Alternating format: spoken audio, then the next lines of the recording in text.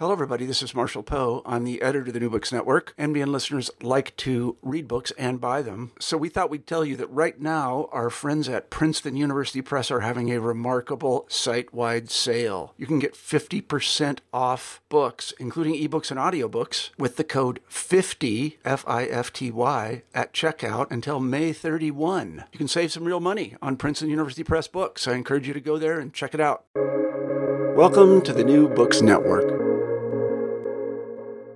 This is Carrie Lynn Evans, welcoming you back to New Books in Secularism, a podcast channel on the New Books Network. Today, I'm looking forward to sharing with you The Church of St. Thomas Paine, A Religious History of American Secularism by Dr. Leigh Schmidt. In this book, Schmidt tells a surprising story of how free-thinking liberals in 19th century America promoted a secular religion of humanity centered on the deistic revolutionary Thomas Paine, and how their descendants eventually became embroiled in the culture wars of the late 20th century. After Paine's remains were stolen from his grave in New York and shipped to England in 1819, the reverence of his American disciples took a material turn in a long search for his relics. Paine's birthday was always a red letter day for these believers in democratic cosmopolitanism and philanthropic benevolence, but they expanded their program to include a broader array of rites and ceremonies, particularly funerals, free of Christian supervision. They also worked to establish their own churches and congregations in which to practice their religion of secularism. All of these activities raised serious questions about the very definition of religion and whether it included non-theistic fellowships and humanistic associations, a dispute that erupted again in the second half of the 20th century. As right-wing Christians came to see secular humanism as the most dangerous religion imaginable, small communities of religious humanists, the heirs of Paine's followers, were swept up in new battles about religion's public contours and secularism's moral perils.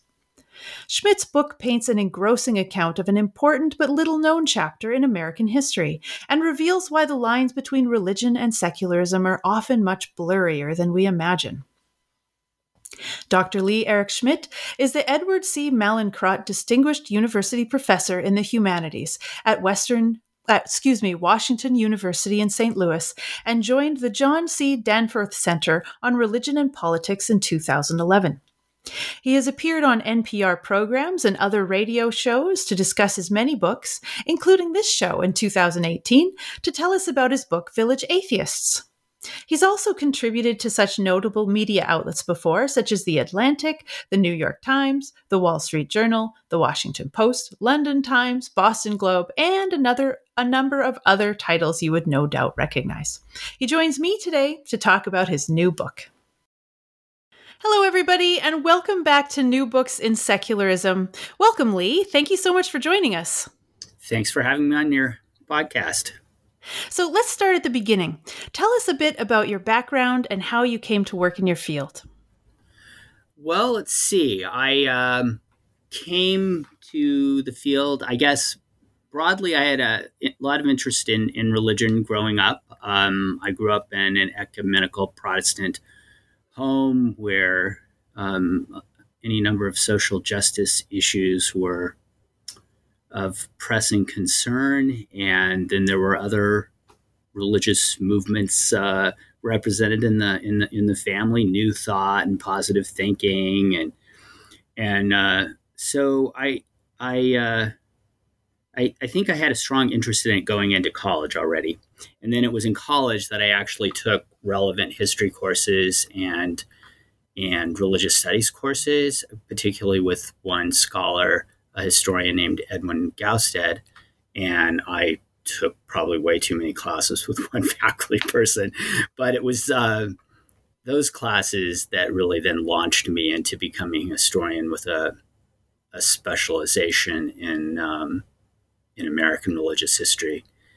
He had done a lot of work on the Great Awakening and the rise of evangelicalism, but also on the Enlightenment. And so a lot of the topics that were of central interest to him became of central interest to me in my work. And then I went off to graduate school and and developed those interests further and expanded them in different ways. Okay, great. So next, maybe tell us how you came to write this particular book. Sure. So I had worked in this previous book, Village Atheists, on the figures who were most adamantly opposed to Christianity and to religion in general. They really saw themselves as the ones who were going to, crush the infamy.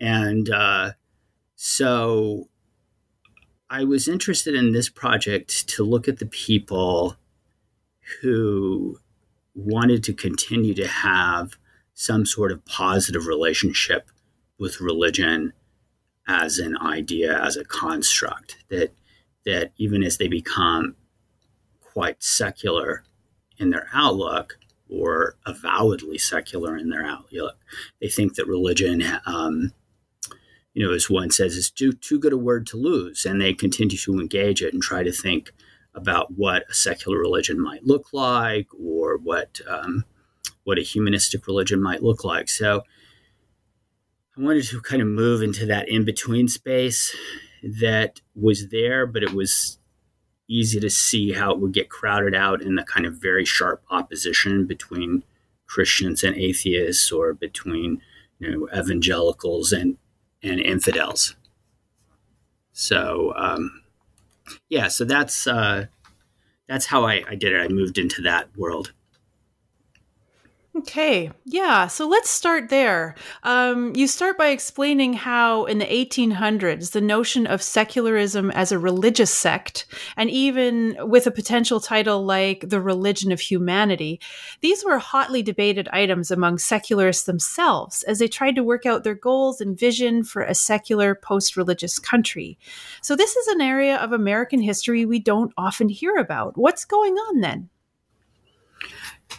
Right. Well, I think arguably the 19th century is the most important period for thinking about the formation of secularism. I mean, this is the period in which secularism as an idea takes shape. It's coined by this British freethinker, George Jacob Holyoake. And so if we want to think about where does secularism come from? Certainly any organized version of secularism, you'd want to pay attention to the 19th century.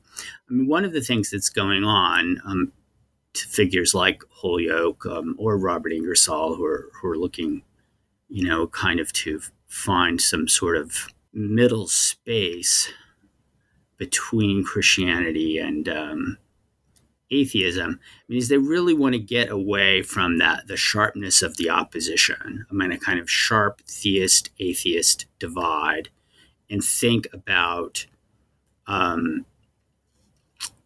sort of a practical middle ground. What might be possible if the theist and the atheist stopped focusing so much of their energy on metaphysical questions, on theological questions, and really concentrated on the kind of this worldly ethical program? What might be able to be accomplished if you could get out of that kind of basic polemical structure? So, that's part of what's going on here, and why secularism, becomes a term in the period is they're looking for that way of breaking out of that opposition. They're also looking for a way just to get themselves heard. I mean, especially Holyoake and some of the others is like, we can't get ourselves heard here if we're just constantly being bombarded with these labels of atheist and infidel. Any constructive program we might have to offer is just getting lost in the insult of those kinds of terms. So let's come up with another way of describing ourselves. Let's think of ourselves as secularists and put the emphasis on a this worldly ethical program.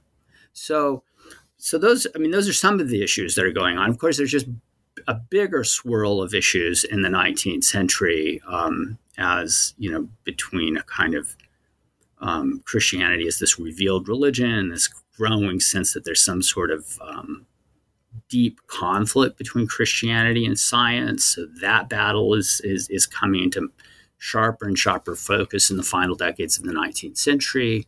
I mean, there are more and more free thinkers advancing this notion of a kind of warfare view between Christianity and science. So that battle's going on and opening up much more vigorous attacks from free thinkers on Christianity too. So there's a lot going on. There's a lot of reason to look at the 19th century as a place for thinking about how secularism takes shape. In fact, you suggest that some of the central questions of that period, such as how a religion is defined, how a government should protect minority sects, this kind of thing, they actually set the stage for the way these issues continue to be negotiated today. You mentioned some of the Supreme Court cases in the 1960s about Bible classes and prayer in school, for example. So do you think that the way these debates are framed today come directly from the advocacy of secularists in the 1800s? I mean, there's certainly a lot of continuities. I mean, one of the things that happens is that the investment on the part of certain secularists in thinking about secularism as a religion does have consequences down the road. And then, and in the 20th century too, with the rise of these new humanists, especially in the 1920s and 1930s, and they're putting an emphasis on the religiousness of their humanism. That move on their part, that there really is a kind of religious heft to secularism, or a religious heft to humanism, that works well in the middle decades of the 20th century in the United States. If you're fighting these battles out in the courts around, say, issues of tax exemption, that, hey, we're a religion, we deserve the same rights of any other religious group when it comes to tax exemption. If we're holding these services in our buildings, should have the same exemptions that the Lutherans have or the Methodists have. So being able to accent the religiousness of humanism or the religiousness of ethical culture works well in those kinds of cases. Tends to work well too in cases around conscientious objection. Or, it's the same kind of leverage one can get in cases around chaplaincies. Should humanist chaplains be recognized in the military? Or not? Well, if you're emphasizing the religiousness of your program, then why wouldn't humanist chaplains qualify, right, alongside Catholics or any variety of Protestants? The problem arises is that once you push that kind of claim and you get this counter attack among conservatives, okay, secularism is a religion. Now, when you take prayer and Bible reading out of the public schools, the argument is now you've established your religion. You may have gotten rid of Christianity. You've taken these Protestant-derived devotional practices out of the public schools, but now, you've established your own religion in its place because you're saying it's a religion, and now this is in effect what's being. So that's the argument that's made, and that a lot of leverage is gained there. So that makes people think again about, well, now are we a religion or not? So that's where you begin to get more sustained reflection on the part of secularists and humanists about claiming a religious identity, and that shifts from the mid-'60s into the 1980s. But again, that debate from the 19th century, hey, is secularism a religion or not? It does provide a groundwork for how this plays out, in the middle decades of the 20th century and into the 1980s and 1990s. So let's turn our attention to the eponymous Thomas Paine. What did he write, and what did people make of him? For my purposes, the key text is The Age of Reason, which he authors in the mid-1790s. This is his attack on Christianity, especially the Bible, on the authority of the Bible, on he goes through the Bible stories, and he says he takes an axe to them; they'll never be able to flourish again. He just levels the sense that these stories, these texts, have any revelatory significance and are also fraught with inconsistencies. So that's the key text for free thinkers in their defining themselves against Christianity. And that's also the key text that Christians take for deciding that Thomas Paine is a terrible founding father and should be forgotten, that he can't be saved. He might have done all these good things for the revolutionary cause, pamphleteering, common sense, stealing patriot resolve with the crisis. He might have had a grand sense of democratic revolution. But for all the good he did as a patriot and as a revolutionary, that just can't make up for the fact that he was such a sharp critic of Christianity and such a sharp critic of the churches. So that Age of Reason text is the one that flips everything. It makes the freethinkers tend to align with him as kind of their prophet, and it makes Christians sure that they want to do everything to defame him and keep him from being recognized as a founding father, as a worthy founding father. So this brings us to a very bizarre sequence of events. It starts with one man's good intentions to restore respect to Paine's remains, but this doesn't have the outcome he had hoped. These poor bones, in fact, have a very long journey. So tell us about that. Right. Yeah, this is a very unusual story. At least for freethinkers, it certainly comes off as quite bizarre.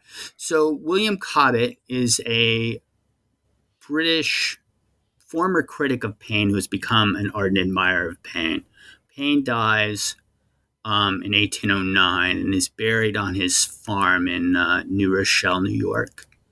A decade later, Cobbett shows up with a fellow admirer of Paine and has decided that Americans have paid Paine no adequate tribute because of his infamy as a critic of Christianity.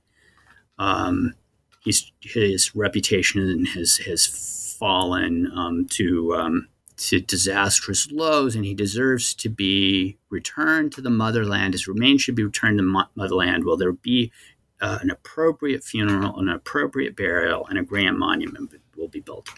So he steals the remains in the dead of night, somehow gets them on a ship in New York, and they eventually make their way back to England, where most of the things he dreamed of doing for Paine's memory just don't work out. I mean, most people are scandalized that he's done it.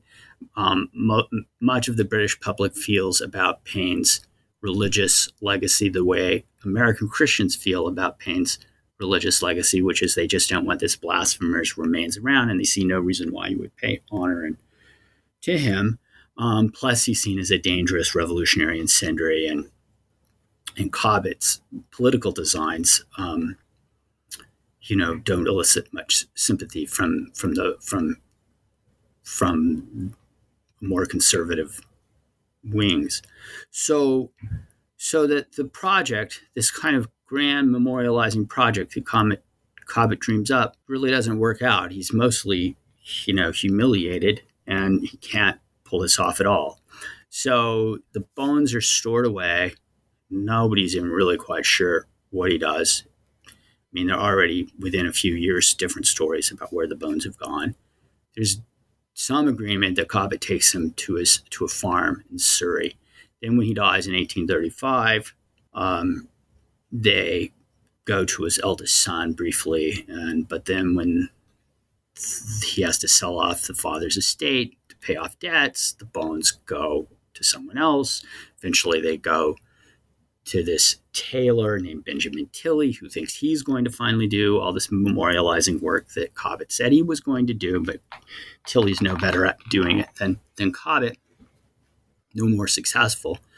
And so by 1850, nobody really knows where the bones are. I mean, nobody can know for sure. And there's stories that, people have been pilfering them and dividing them up. And so it just becomes this mystery. And then, meanwhile, back in the United States, there are freethinkers are developing a more and more robust devotion to Paine's memory. And they have this dishonored grave, this empty tomb in New Rochelle. And they think one of the things that should be done is they need to get the bones back. They need to get the remains back to the United States. So it becomes this quest, this really largely unrequited quest to get the bones back to the United States, because no one really finally knows where the bones are.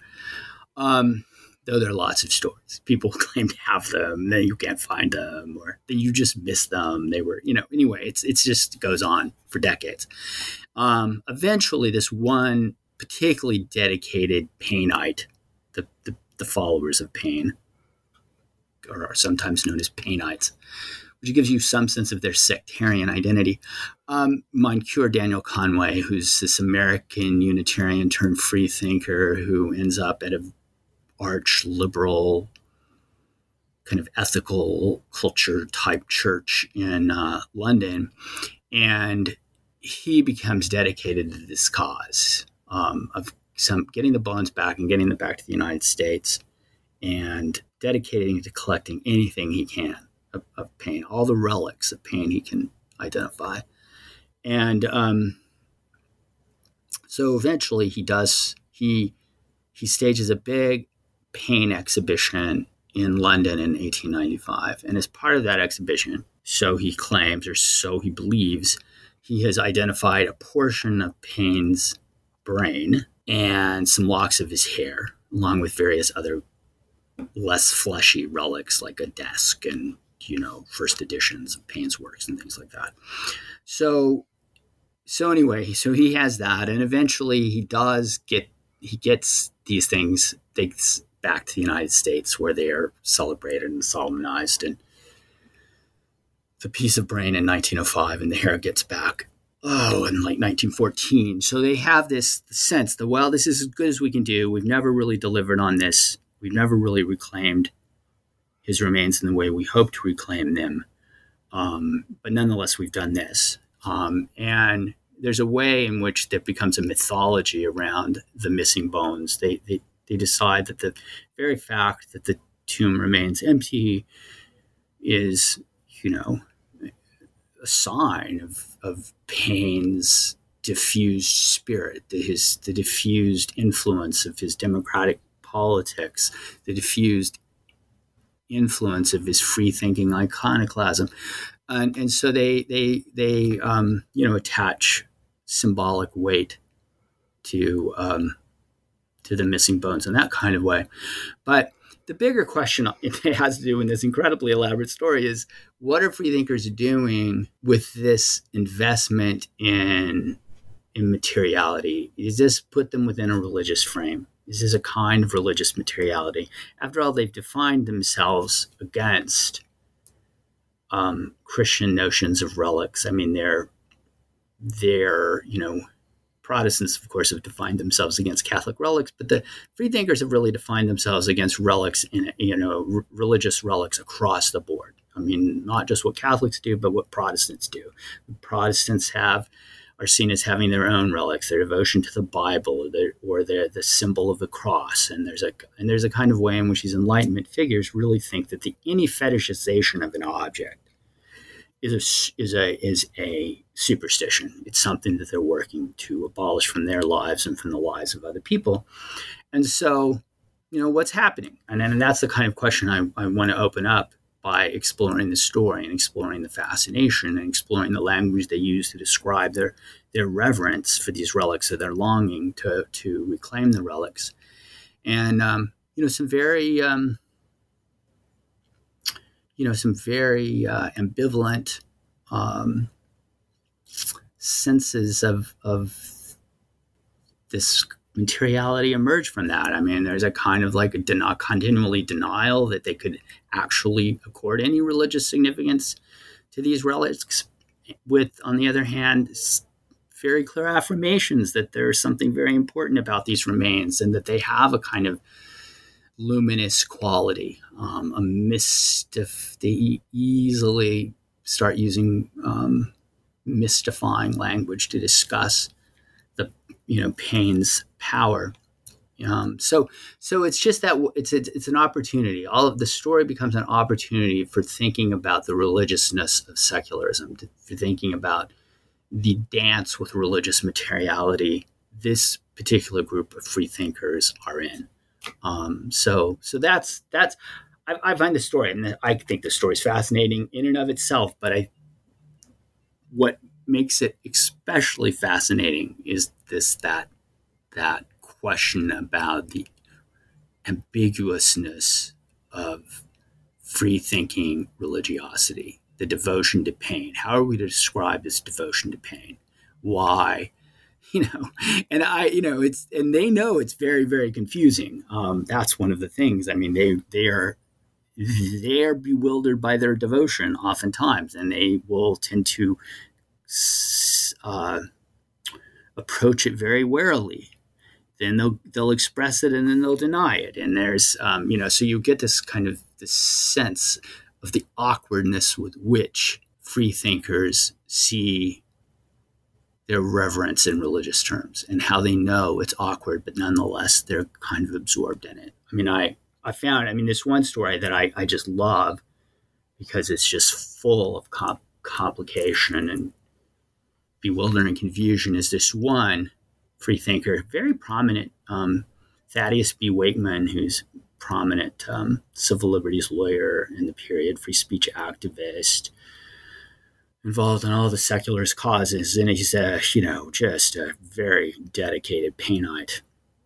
And he's giving a speech at one of these Paine events, usually timed to Paine's birthday. That's a big celebration always. And he's trying to figure out, how do I memorialize Paine? I mean, we've done this every year. We always memorialize Paine. What should I talk about? And he decides to talk about Paine as an angel. Okay, fine. And he explains this, in what ways he thinks of Paine as an angel.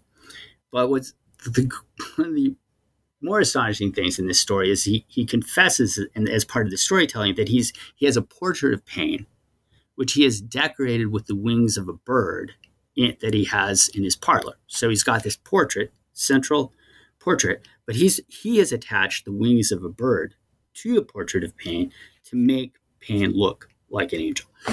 So then you're just left with all of these strange paradoxes of someone who is a committed anti-fetishist, who has nonetheless fetishized this image of Paine in very transparent ways. And so that's what I play around with in that chapter, and then the kind of circling around these stories.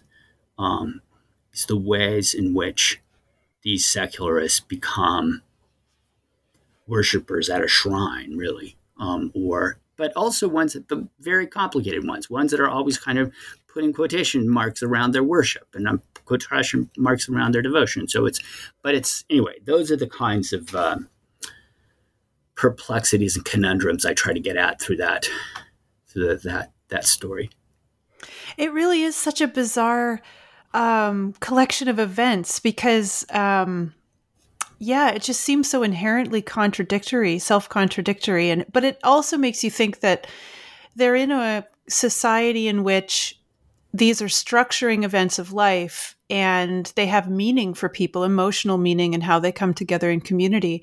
And they're just not really willing to give up the trappings, it seems like, because I don't see secularists today having the same need. I mean, we still need community, that kind of thing, still need ritual, but not to that degree, it seems to me. Right. Yeah, no, it's, I sometimes think there might be a qualitative difference in just how close so many of these mid-19th century, late 19th century secularists still were to either Christianity or Judaism. They were still closely connected. Like like Thaddeus B. Wakeman, he had gone to Princeton. He had been marked out for the Presbyterian ministry. He was thinking he was going to be a minister. So he'd been deeply influenced by the church, but then he becomes this free speech activist lawyer in New York. But I think there's that intimacy of connection. Moncure Conway, this other devoted Painite, grows up a Methodist in Virginia, is an itinerant for a while before he has a break with his family, ends up at Harvard Divinity School, becoming a Unitarian, then eventually a freethinker. But they're still deeply, deeply connected to the church. They know the church; it's in their bones, as it were, and so there is more engagement, more play that's at the level of language, but also really at the level of practice, I think, too. I sometimes think that's different. These aren't people, by and large, who are raised as nuns, right? Nuns in the sense of having no religious affiliation, of having no religious identity. These are people who grew up with a pretty strong sense of religious identity. And so there's just more back and forth.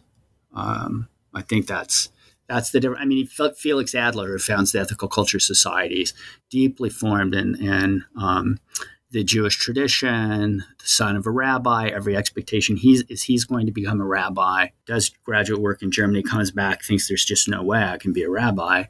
But he, instead forms what he sees as a kind of religion of ethical culture. So I think it's that kind of, these are still lives that were formed in religious communities who were enmeshed in them. And some of them, in some cases, the stories of just cleavage, right? It's just a break. But in these other cases, it's really that in-between play. And that's what I think, that's where we get this, right? So that it is different, though. And I sometimes think it's that way. I also think, we'll talk about this in a bit, the same thing you see with these church experiments with churches of humanity. I mean, they're growing up in a world where they just see having something to do on Sunday mornings is really important. So they just grow up with this sense this church-going habit is a facet of the social world, and secularists need that kind of community too. Yeah, exactly right. And so in your next chapter, you look at what you call life cycle rituals, which include things like baptisms, marriage ceremonies, funerals. So these are the types of things that also need this kind of secular replacement. Even today, they're usually performed with one's religious affiliation. So it makes sense that these secularists of the 19th century were keen to develop a non-religious alternative. And it seems like they focused a lot on funerals. So how successful were they? Well, the bigger projects in the 19th century, I mean, the grander schemes, the grander liturgical experiments really aren't that successful. And I mean, by those, I mean the ones that thought they really would create a secular sacramental system, on a kind of model of the French philosopher Auguste Comte. I mean, the ones that really wanted, they had a sacramental program for secularism, essentially. I mean, they were going to re-ritualize, everything. It was going to be ornate. And there are some who attempt this. I look at, Cortland Palmer, an American positivist. David Crowley is another one. Then there's one on the British side, Malcolm Quinn. All of these figures spend a lot of time thinking about ritual and really want to create a kind of pageantry for secularism. And, they do some. And Malcolm Quinn does okay with his small community in Newcastle in England, and he is just an incredible ritualist. I mean, it's really his memoirs. His absorption, I mean, he's really kind of an high church Anglican for secularism. I mean, it's really quite a liturgical sensibility. But that's not wildly successful. Those figures all feel very disappointed in their lives at all the time they spend into trying to create a religion of humanity doesn't seem to come to much. David Crowley, whose son is the one, Herbert Crowley, involved with the New Republic, said that by the end of my father's life, he really didn't think of himself as founding a religion anymore. He didn't really think of it or being involved with religion anymore. And then he said that, for the kinds of emotions that he cared about, he told his son, you just need to go to a Catholic church or an Episcopal church, for that kind of high ritualism. So those projects, I think, are filled with more disappointment than success. But the secular funerals, that one is, I would say, somewhere in the middle. That I show that, in the 1850s, when someone wants to have a secular funeral, where they're trying to create a liturgy apart from the churches, just a ritual form apart from the churches, is really hard to do. You almost always get, it seems like, overruled by your family in some kind of way. There just aren't the resources available to say, I'm only going to do this with freethinkers. I'm appointing a fellow freethinker to lead this. Don't want the churches to have anything to do this. It doesn't seem to work very well for them. But by the 1890s, there are enough of these ritual templates out there that there's a pretty good chance a freethinker or skeptic could prescribe a secular funeral for himself or herself and actually have that work out. And so, again, this is pretty small scale. One of the manuals I talk about is this one that is drained up in Hannibal, Missouri, by a physician named A.R. Ayers, and he comes up with this universal secular funeral service, and he has there's a fellowship, the Society of Moralists, which he's part of, that is promoting this funeral service. And, there's good evidence that circulates widely, that people have a sense that, hey, here's this template for a funeral. It's fully secular. This is how I want it to be done. And, he's circulating that in the 1880s. I would say in the 1880s and 1890s, there's significant evidence that freethinkers were able to pull off those kinds of funerals, have these kind of secular funerals. And then, into the 20th century, there become more humanistic rituals for this, secular funerals for this. That's part of the American Humanist Association, which was founded in the 1940s. There's more of a sense that that's possible. And just that they can create alternative ceremony, and that they really kind of measure that as, that to them is a big measure of whether secularism is successful or not. Am I able to say I want a secular funeral and have a reasonable chance of having that carried out after I die? So I would say that's, if of the liturgical projects these secularist figures attempt, the secular funeral one is where they make the most progress, as it were. That's interesting, considering it seemed like it got off on really rocky ground at the beginning, because the funeral involved so many family members who were not prepared or not interested in that kind of memory for their family member. Right. It is hard. You get a lot of stories like that too. That sense that the Christians are almost certainly going to get a chance to ruin this, right? They're going to get a prayer in somewhere. They're going to get a hymn in somewhere. The family's going to come in and just refuse to have the service performed in the way I want the service performed. So yeah, you get a lot of those stories. That's definitely true. But still,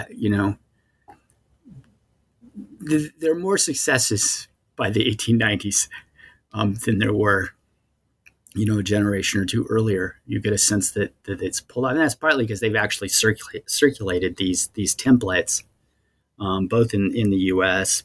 And in Britain. So, but you're right, it's not easy. There's a lot of controversy around it still. And you see those funerals that kind of go off the rails. That's for sure. Or go up, they don't go as planned. These people put a lot of time into planning their funerals. I mean, it really matters to them. And then, it turns out you've got a brother who's a minister, and the minute that the brother wins out over your plans. So, yeah, but it's sort of, again, I mean, why look at that? Well, you get a sense of like kind of a dirt and dust level, what the secular battles are like, right? This is, people think, well, secularism is this kind of broad system of liberal statecraft. And it's about, particularly about the relationship of religion and the state, and how liberalism defines religion in such a way as to manage it, right? And to kind of protect the state from certain, forms of religious disruption. And you go, yeah, well, that's true. That's part of what liberalism is doing. But for a lot of these people, the kind of as a lived, lived world, what are they worried about? They're worried about, funerals. I mean, it's kind of like, what is this funeral going to look like? Is there any way I can get someone to carry this out?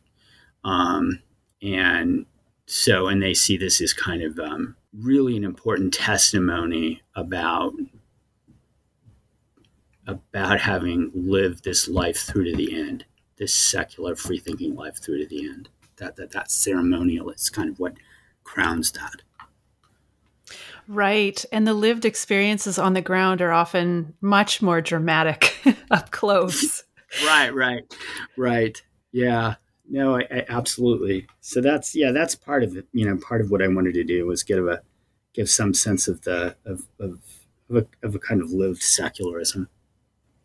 So in that spirit, let's talk about these churches of humanism, because for many atheists and agnostics, both in the 19th century and today, as we've already kind of talked about, one of the most difficult parts of leaving religion behind is losing out on its life structuring aspects, like those life cycle rituals, but also that regular fellowship that comes with attending church. So your next chapter looks at how some attempted to fill that gap. So were there many secularists and humanists of the 19th century that were enthusiastic about starting up churches of humanity? And for those who tried, how did those go? Right. Well, it was certainly debate. It's an in-house debate, as it still is among humanists and secularists. Like, should humanists organize themselves in religious ways, right? Should there be a kind of community fellowship dimension of this? Is there a kind of a religious aspect to this community formation? And certainly there were plenty of freethinkers who thought that's the last thing we need, right? I mean, we're trying to establish a world without churches.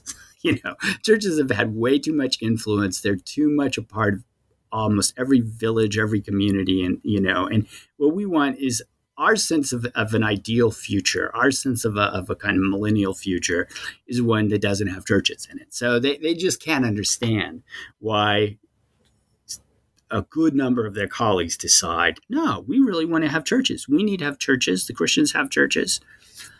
We need to have them. We need these kinds of institutions. This is our way of staking out our place in the community, and we're going to have these kinds of fellowships. So, and there are a good number, and some of them are fairly successful. I mean, you can start off with a sort of post-Christian humanistic Unitarians. Those congregations tend to do pretty well because they're connected to a regular denominational structure often. I mean, it's a congregational model, and they can organize themselves as these kind of independent liberal churches, and a lot of them are successful. There are a number of them that and they look, if you were a really serious secularist or free thinker like Robert Ingersoll or George Jacob Holyoke, you might look at those post-Christian humanistic liberal churches and say, hey, that's a good secular church.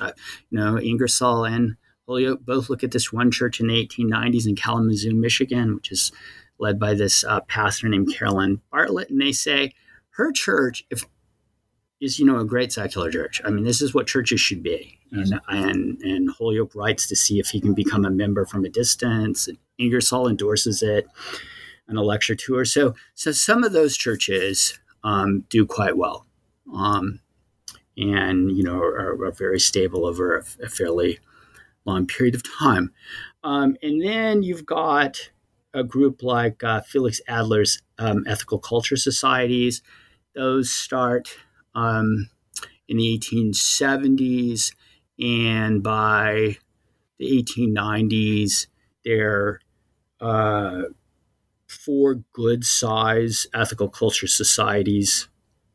The big one is in New York, but you have one in St. Louis, in Philadelphia, Chicago. All of them have, strong leaders with pretty high profiles in their respective communities. So those are doing well. I mean, they're not huge. I mean, you're talking 1,000 to 1,500 people involved in ethical culture societies, but still, I mean, we're talking about humanistic standards here. That's a pretty, decent showing.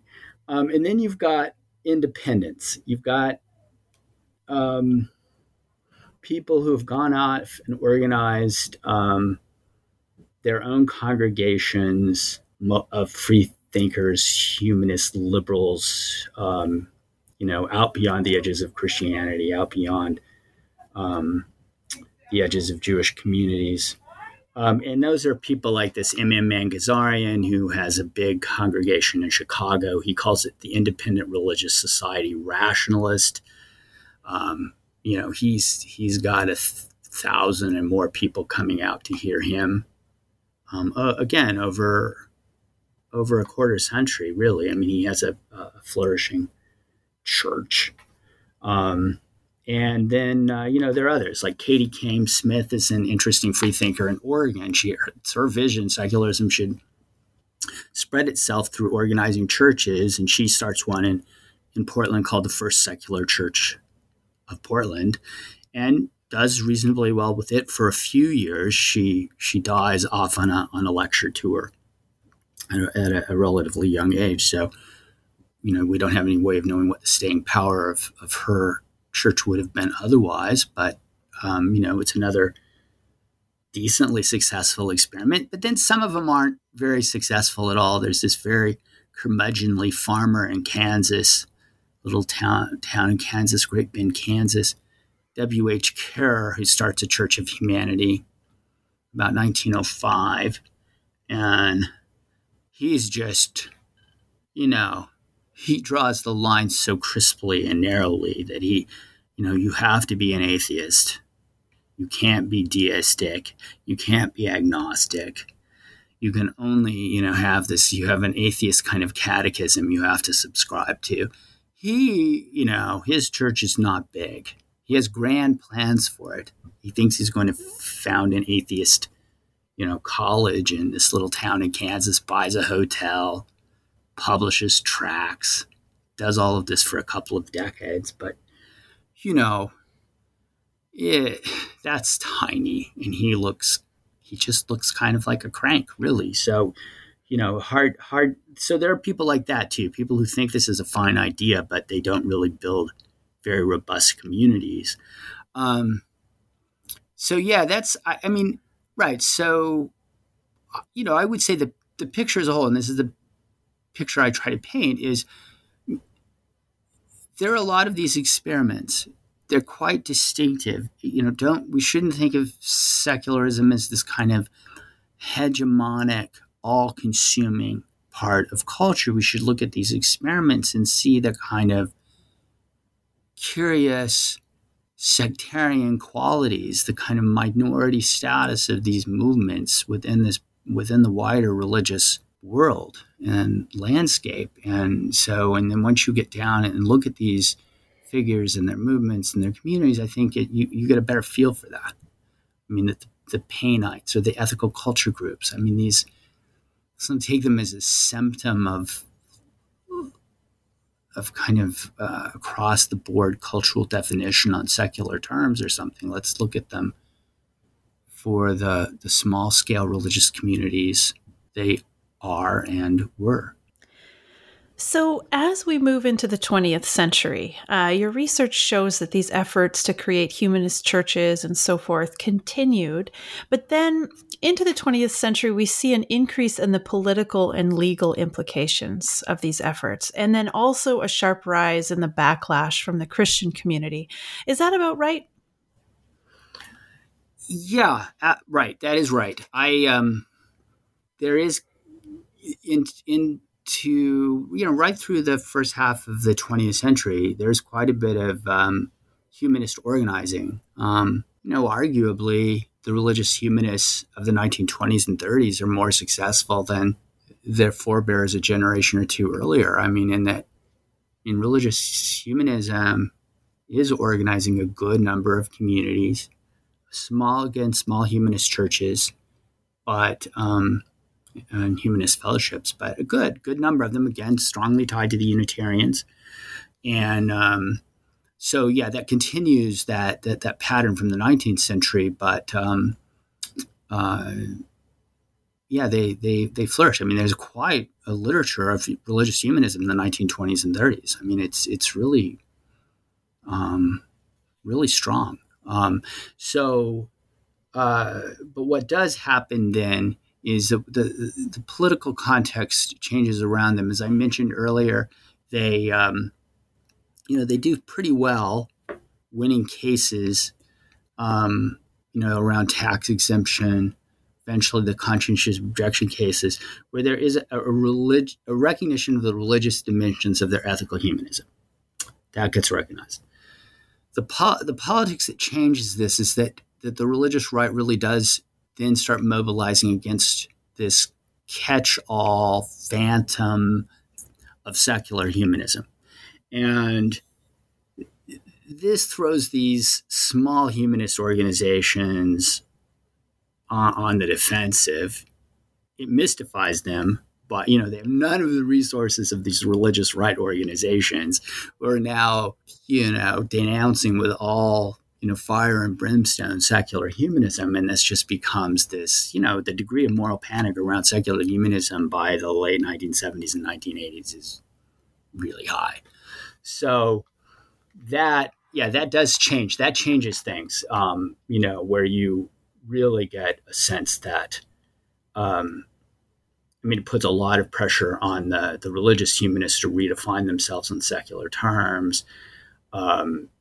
No, we have nothing to do with religion. And, even though, we were making this case on the tax exemption and conscientious objection cases, there's no way that our program is religious in the sense that anything that's going on in the public schools is part of our religion, right? So it's that they really want to put the emphasis on this as a secular program. So that context really does, really affects this religious line of argument. It really changes the way that debate looks, both from the outside, in that, but also within these circles. It just gets harder and harder for the religious humanists to defend themselves against their fellow secularists who say, want to say, no, we're entirely secular. There's nothing religious about this. Right. And you have a really interesting statement in your epilogue. You write, the rise of secular humanism as a political phantasm, as church-state affliction, as purist moniker, did a certain violence to the religious history of secularism. So is that kind of what you're talking about? Tell us what you mean by that. Right. Yeah, that is part of what I'm talking about. So secular humanism has this political phantasm where everywhere religious conservatives look, they see the influence of secular humanism. So, or the religion of humanism, or the religion of secularism. I mean, they have these ways of talking about this. So, whether it's, the removal of prayer and Bible reading from the public schools, whether it's education programs, whether it's feminism, whether it's abortion rights, whether, it's the way history is told in textbooks. There is just a sense secular humanism becomes responsible for it all. This is this dangerous cabal with incredible influence out there in the society, especially in anything having to do with public schools. So this is this, it becomes a really consuming phantasm on the right. I mean, enough to really mobilize big voting blocks in the 1980 election, and again in 1984. In the 1984 presidential election, Walter Mondale is presented as this dangerous humanist because his brother Lester Mondale is actually a humanist. So Walter Mondale becomes, guilty by association with his brother Lester. So it has this political force, one of great, has this real capacity, much like critical race theory does now, has an ability to concentrate a lot of moral panic on the right. So that's, in that sense, a church-state affliction in the sense that seemingly, so many different things could be, declared as being part of the secular humanist religion, the religion of secularism or the religion of humanism, that anytime the schools seem to move in any one direction or another, say evolutionism, creationism, the claims about, in those kinds of debates, sex education, certainly textbooks, all of these things, that somehow, the religion of humanism was at play and therefore, had leverage in these church-state debates because on this principle of neutrality, you couldn't be favoring, just like if you can use that argument that you can't favor Protestantism with these devotional habits around Bible reading and prayer, you can't favor secular humanism as a religion either. So there's all kinds of things that get ruled out. So it becomes this just one case after another where secular humanism gets invoked. So that's why it's a church-state affliction.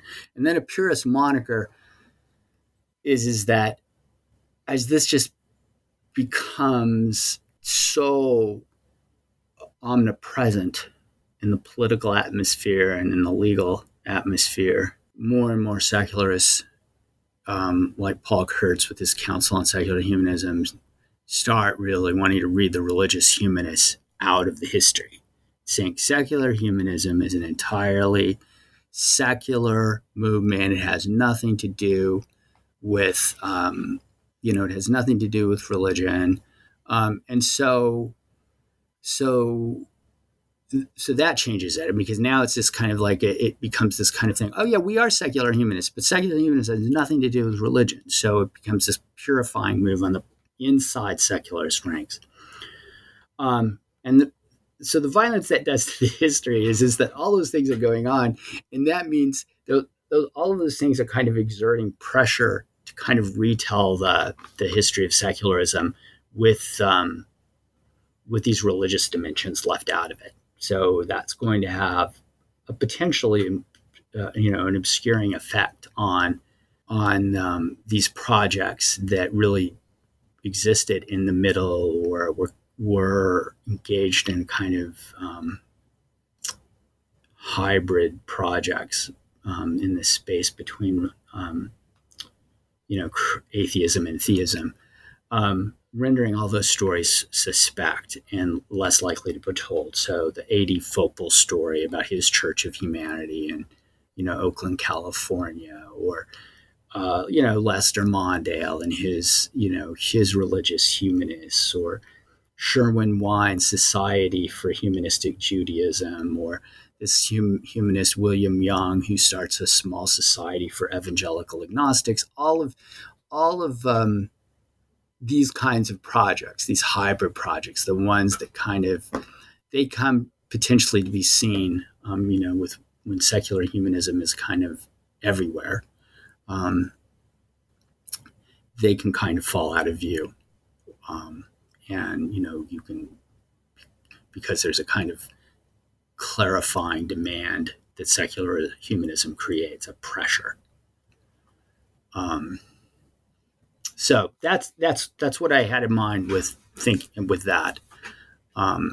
Especially the pressure that's being exerted from within secularist ranks to get rid of these religious confusions and mixings, right? Because that's where you're going like, no, we have nothing to do with religion, absolutely nothing. And that gives that's a long-running debate in secularist ranks. There were plenty of people in the 19th century who felt that way. But because of the way the secular humanism, debate takes off in the 19th, it gives that group more leverage. And it really, the religious humanists it makes it very awkward for them. And I think it's still awkward for them. I mean, they're still kind of like trying to, figure out that relationship. They're under a lot more pressure to deny any religiousness to their humanism. Well, that brings me to my next question, and that's about what do you think is the state of organized secularism today in the 21st century? Well, I think there are a lot of similarities. I mean, I do think that a lot of these debates that we see coming out of the 19th century, continuing in the 20th century, are alive and well in the 21st century. I mean, I think, there's still a lot of interest, Greg Epstein and the Harvard humanist chaplaincy, I mean, is an example of that in-betweenness of humanists who want to organize. They're not quite sure that they organized in religious ways or not. They're deeply connected to the legacies of this kind of religious humanism. And so you kind of see that, but then you have others who, are saying like, we don't want to have anything to do with these kind of organized communities. There's nothing congregational about secularism, right? So there are those debates are still there. Should there be anything congregational about secularism, about free thought? There's still debate about Paine's legacy. It's not the same. It doesn't have that quite the same hero worship quality it had in the 19th century. No one, almost no one, at this point is worried about Paine's relics. I mean, there's still a small Paine museum in New Rochelle, and they have some of these things on display. But it's not the same investment. But I think that question about the questions about the relationship between secularism and religious materiality, we could probably look for those questions elsewhere. And certainly the life cycle rituals, that debate continues. I mean, that's in humanist communities, that's an issue. I mean, what the humanist celebrants, how are these rituals going to be organized? Do we have people who have been especially trained to do them? So those issues are definitely, there, and you can see the legacies from the earlier periods on that for sure. So yeah, I mean, I think if someone were inside this organized secularist movement today and they saw this, they would see lots of places of similarity. A lot of these debates would seem eerily familiar. All right. Well, Leigh, I've taken up a lot of your time, and I want to thank you so much for agreeing to come on the show. But before we go, can you tell us what you're currently working on? Yeah, I would like to be able to tell you what I'm currently working on. During the pandemic, so many of the archives and libraries were closed, and it was just very hard to do the kind of work I tend to do as a historian. Even toward the close of this project, I mean, I I felt a little hamstrung. I mean, you couldn't get back to certain archives. You couldn't, you had archives where people weren't even going in, right? I mean, the New Rochelle one, I mean, I wasn't sure I would get photographs because, people weren't going to work. People weren't going in. There wasn't, you weren't sure anybody was going to go into the library and get you a photo, and that was all understandable. So all of that is to say that I feel like I'm a little less sure. I'm still interested, I still am interested in these secular, atheistic, humanistic histories. I feel like that's kind of my archive now. So, I might keep going on that, but I can't say for sure. And, we'll see. But I can't tell you exactly what I'm working on because it's not entirely clear to me right now. Oh, well, that's fair. I mean, for some of us, COVID sort of created a space for a little bit of a mental health break, maybe. So that's fair. Yeah, exactly. So, I guess that's what it is. But I mean, I don't know. I've got some. I've always been interested in. Besides the atheism, secularism, humanism stuff, the kind of religious creativity. In these kind of post-Christian settings. I mean, that what we would call, or some people would call, the spiritual but not religious side of the spectrum, which is kind of the cousins often of these kind of more secular religious folk. And so I play around with that, with materials there and different figures and movements. And I have interest in the way secularist people will use the spiritual label, like whether they can have a secular spirituality. I find a lot of the work going on around like notions of a secular Buddhism fascinating. I mean, I see this as a kind of replay of this, of the kind of dance between the religious and the secular that is so evident in so much of the material I've looked at, but just watching how people will adapt mindfulness practices, how they'll explain whether it's spiritual or not, what they can, that intrigues me. So I've got a file on that material, and I see there's a lot of resonance in these religious humanists who also made the same kinds of moves. They say they're humanistic through and through. The only their entire emphasis is on this world and the immediacies of this life, and that they would turn around and say, they were deeply concerned about the spiritual life. And then they would, so it's that play. Like, how do you render certain religious practices secular? What is it? How is it okay if they're spiritual? So, I've got a file on that. I can't promise you I will write that up though.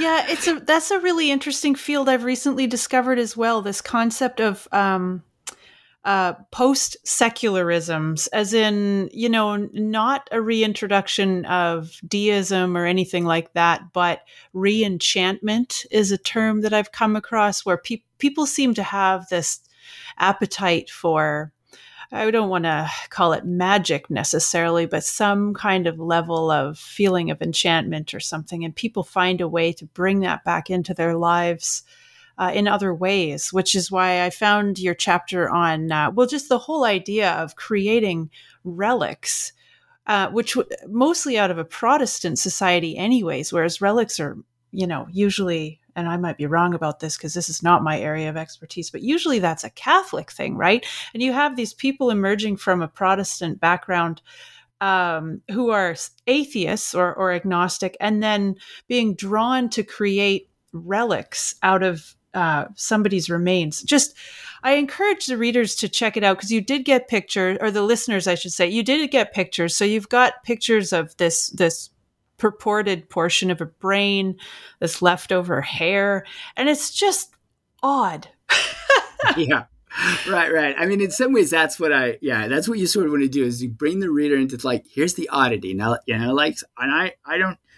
and there's just significant levels of confusion all the way through. And I was kind of trying to pick through those layers, right? And yeah, so odd is good. I mean, I think you just kind of like approach it, and there's just something at the end of the day that its oddity can't be resolved, right? There's an ambiguity that is just shot through it with paradox and ambiguity. So yeah, I'm drawn to those kinds of confusions, and I see the same kinds of confusions with structure these conversations about meditation and mindfulness and secular Buddhism and humanistic Buddhism, and so we'll see. But it is Well, I hope you do write a book. I hope you do write a book about it. I'd certainly be interested in reading it, and it would be great to have you back to talk about it. So I appreciate that. We'll see if I can get on track on that.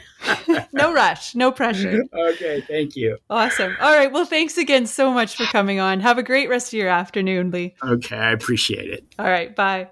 Bye.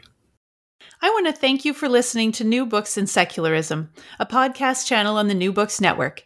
Once again, I'm Carrie Lynn Evans, and I've been speaking with Dr. Leigh Eric Schmidt about his new book, The Church of St. Thomas Paine, A Religious History of American Secularism. If you enjoyed this podcast, please write us a positive review in your podcast player, post about us on social media, or tell a friend. I'm also interested in hearing from you about your thoughts on this podcast and the material we cover. Do you belong to a secular church? Have you participated in a secular wedding or funeral? Tell me about it. You can find me on Twitter at Carrie Linland. That's at CarrieLynnLand. Do you have a book you'd like covered on one of our shows? Contact us through our website, newbooksnetwork.com. Also, be sure to like the New Books in Secularism channel on Facebook and Twitter, where you'll see every time we post a new interview. In the meantime, I'll wish you an à la prochaine from Quebec until my next conversation about new books in secularism.